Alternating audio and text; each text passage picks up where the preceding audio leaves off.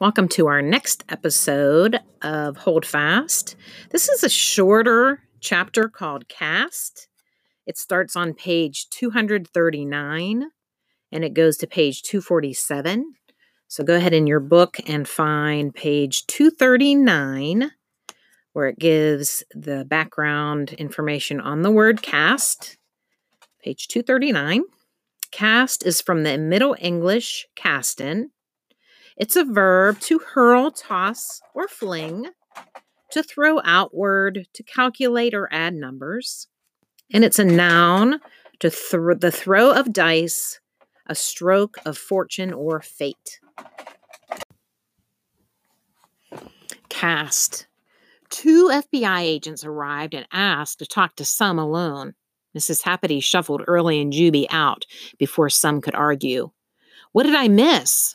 Early asked as soon as Sum came out. "What else?" But Sum shook her head. "You heard most of it. They've caught some of the bad folks and now truly believe Dash is innocent. That's the greatest gift of all. But they're still missing pieces of the picture, details on the diamond smuggling operation and who all is involved. They kept asking me if Dash had ever mentioned the warehouse location. The one Mr. Allslip sent them looked impossible.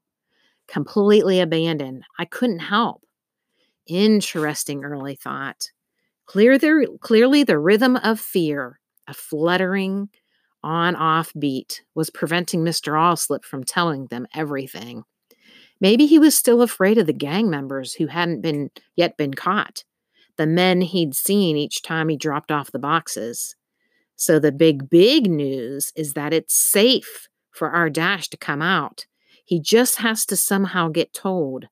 One of the FBI agents told me that they wouldn't release anything about a famous stolen diamond before being found or the unsuspected gem smuggling until they had more information, but they would show pictures of Dash, asking that he come forward for protection.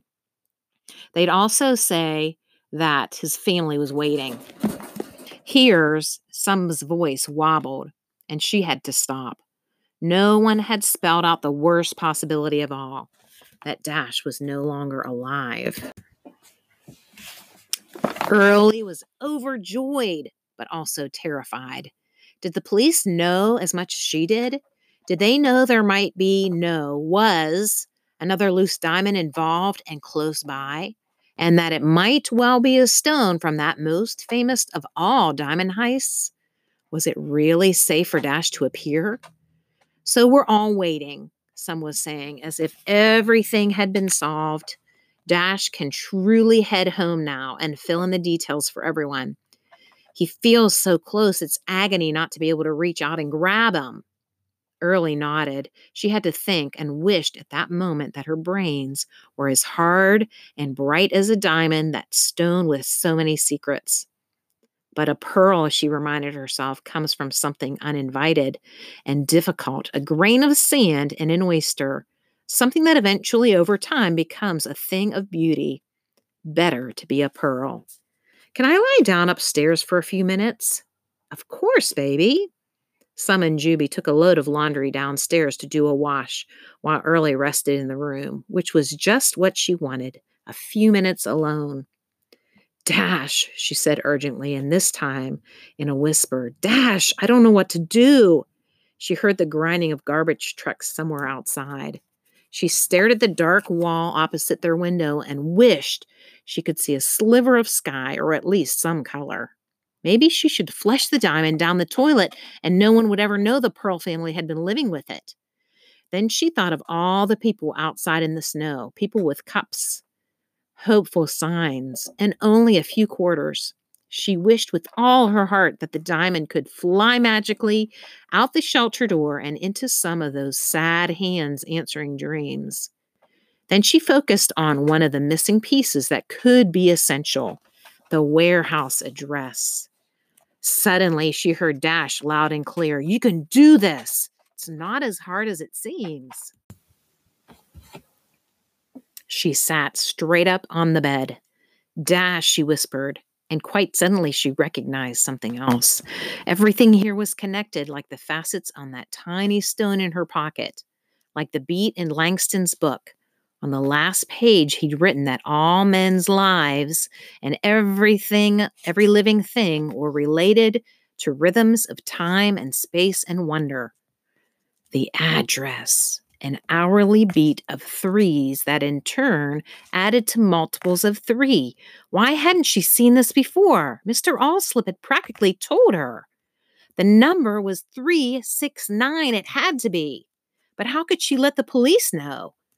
It would seem strange if some told them after she just assured the FBI she didn't know anything. And would the police take a phone call from a kid or even listen to her?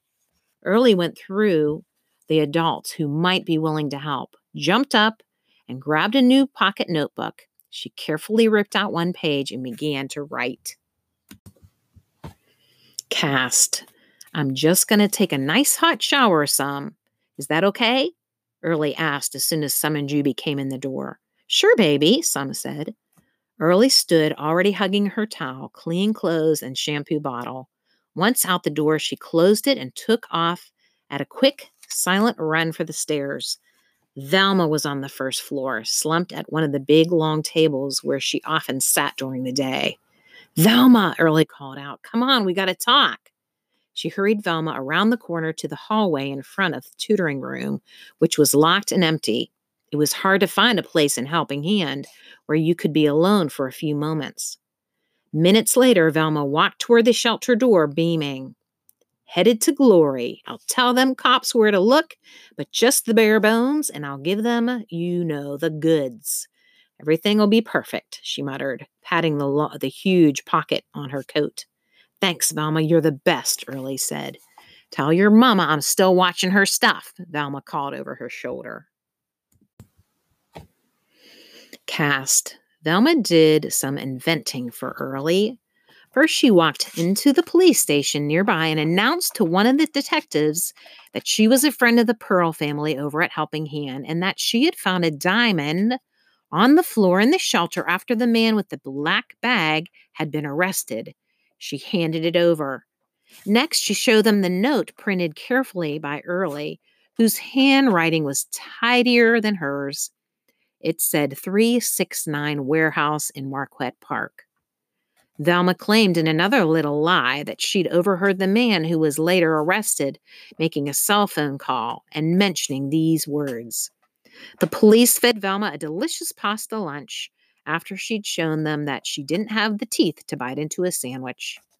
While they waited at the precinct for news, the FBI, accompanied by Chicago police detectives, sped back and forth through Marquette Park. As they did, Velma told the officer waiting with her in the station the truth about the address. It had been given in a kind of code to Dashiell Pearl by a colleague at the Chicago Public Library who had gotten him into the book business, a certain Mr. Allslip, and it was Dash's daughter, Early, who had just figured out her father's notes. That afternoon, the case broke wide open.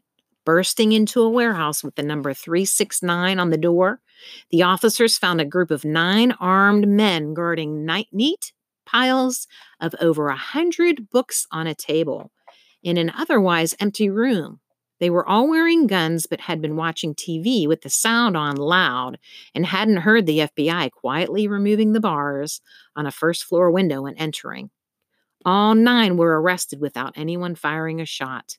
The men had clearly been living in the building. There was clothing, a garbage can filled with beer bottles, soda cans, and soggy masses of fast food containers. A quick search revealed the room where they'd held Dash, a nasty bathroom with one tiny window. They swore to the police that he had escaped.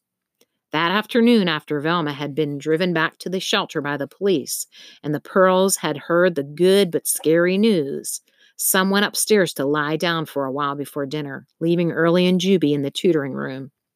Velma stopped in to talk with them. She placed a hand on Early's back. You're a smart girl and a life changer. Gonna help your mama all she needs, Velma said. Hey, aren't I smart too? Juby squeaked. Velma patted his arm. Of course you are. Just like your dad, I'll bet. Juby flopped his head back and forth so vigorously that he dropped his blue truck and had to scramble after it. My father loves Langston Hughes, and he sometimes says, "What's the rhythm, Langston?" when he's trying to see things right, Early said. I like that, Velma said. I'm going to try asking that same thing. It helps, Early said. And thanks again, Velma, for everything. Early, you quite a girl, Velma said. Juby, keep driving. Come on now, it's time to go find your mama and tell her waiting time is better than no time at all. And that is today's chapter of Caste, pages 239 to 247. Be sure you do your 3 vocabulary words and answer the comprehension questions. They can all be found on our Weebly. Hope to see you soon.